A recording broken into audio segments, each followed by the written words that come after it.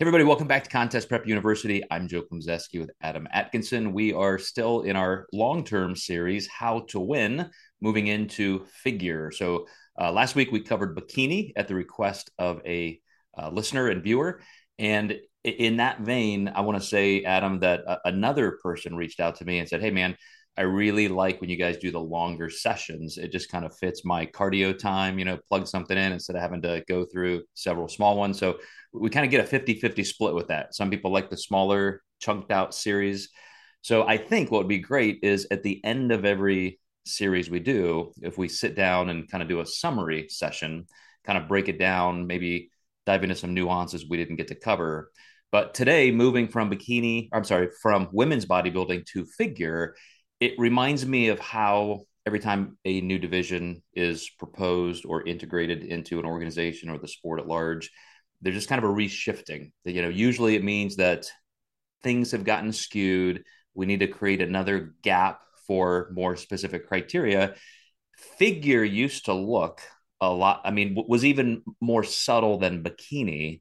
And now figure, of course, you can have virtually all the muscle you want as long as you have that aesthetic appeal. But that's my kind of observation from a long-term perspective. What would you say are the current division criteria changes or updates for figure?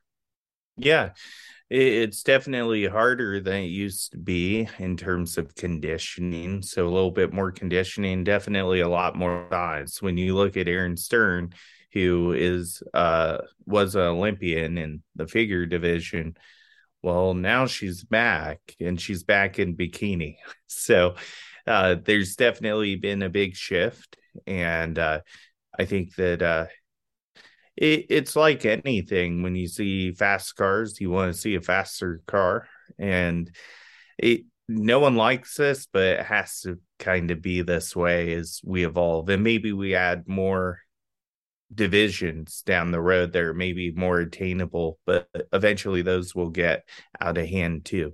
Mm-hmm. So, do you want your shows longer and longer and longer is the question.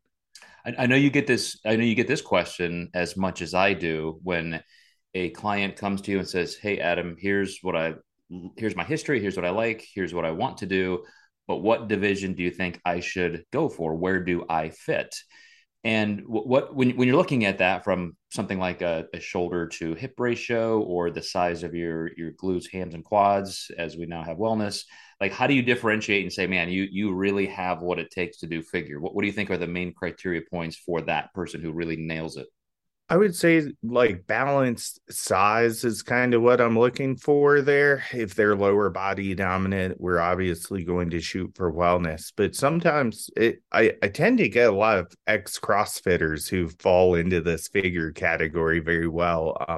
I don't know if it's the kettlebell on my logo or what it is, but it really seems to come from that dynamic of a lot of strength training, and when you think of the thruster, it's a whole body movement. So these athletes are training all muscle groups all the time.